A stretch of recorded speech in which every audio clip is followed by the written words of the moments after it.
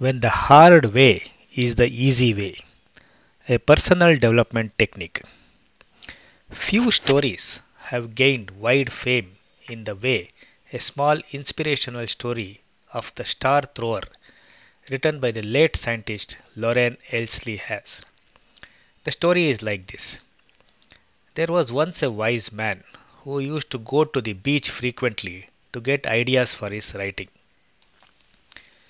One day, as he was walking by, he saw someone throwing something into the sea. As he got closer, he saw a young man picking a starfish and gently throwing them into the ocean. The wise man asked, "Young man, what are you doing?" The man replied, "I am throwing starfish into the water. The sun is rising and the tide is out. If I don't throw them in, they will dehydrate and die." For this, the wise man said, "But don't you realize that there are miles of beach area and thousands of starfish all along? You can't possibly make a difference." The young man quietly bent down again and picked up another starfish and threw it into the sea. Next, turning to the wise man, he said, "See, it made a difference for that one." This simple starfish story has been widely used in many corporate leadership lessons about the power within each one of us to make a positive difference to others. And this story can also be interpreted in a different way, where the wise man is unconsciously seeking the perfect solution to throw all the starfish into the sea in one shot, rather than the clumsy way of doing it one by one. He sees no easy way to cover miles and miles of scattered starfish, and the tiny effort of picking one by one seems basically futile and tiresome. And since it is a never ending exercise, why even attempt such a job and strain yourself? As normal people, most of us would instantly agree with this argument. Naturally, it is quite common to refuse, avoid, or grumble about anything that takes a long time, or is inefficient, or is not automatic, or needs too many steps, or does not have a final solution, and so on. However, there are ample reasons why we should not wait for the perfect solution or grumble about the lack of perfection or clarity in anything we do. Firstly, perfection and making things elegant and simple is a costly business. While the pursuit of perfection is not a crime, it may often be unachievable. For example, in order to make something perfect or extremely simple for anyone to use or afford, tons of money have to be spent. Simplicity is often very expensive. Hence, a mediocre way that is readily available for use now can often beat a perfect way that is still unknown or light years away. So, a mediocre way that produces at least a handful of results at the end of the day is far better than not doing anything at all or waiting for someone to invent the perfect way.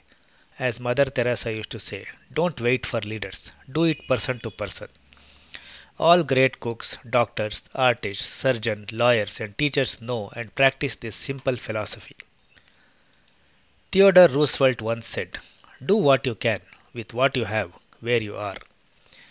Often, in many areas, an imperfect, clumsy, hard, or goofy method is the only way possible to get things done.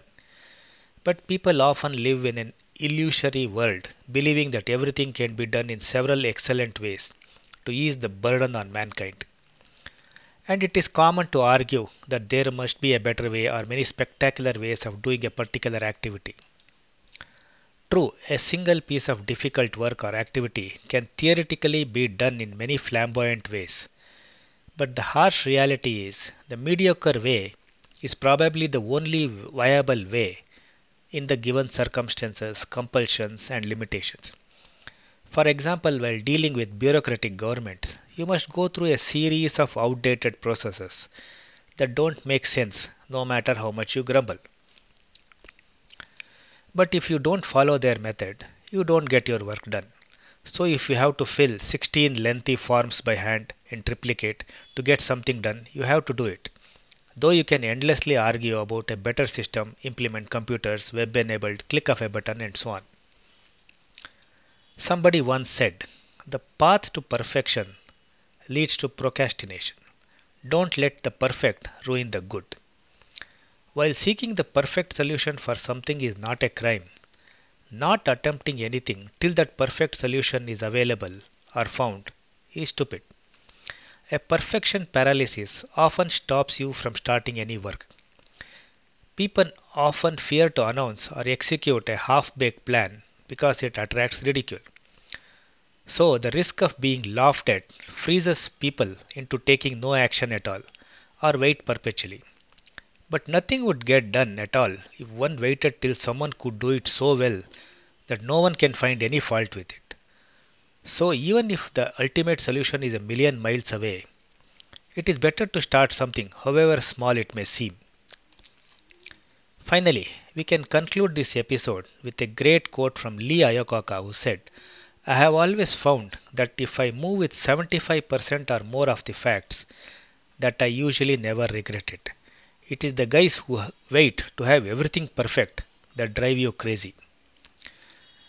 Thanks for listening. I hope you liked this episode. Thanks again. This episode was brought to you by Self Improvement International, a digital magazine published by Tejendra Srinivas, who is an author and life skills coach. This magazine is font optimized for reading on all Android and Apple devices, Kindle Reader, or your web browser. This means you don't have to pinch and zoom to read the contents. You can buy this magazine on Amazon Kindle, Apple Books, Kobo, Maxter, Google Play, and several other ebook retailers.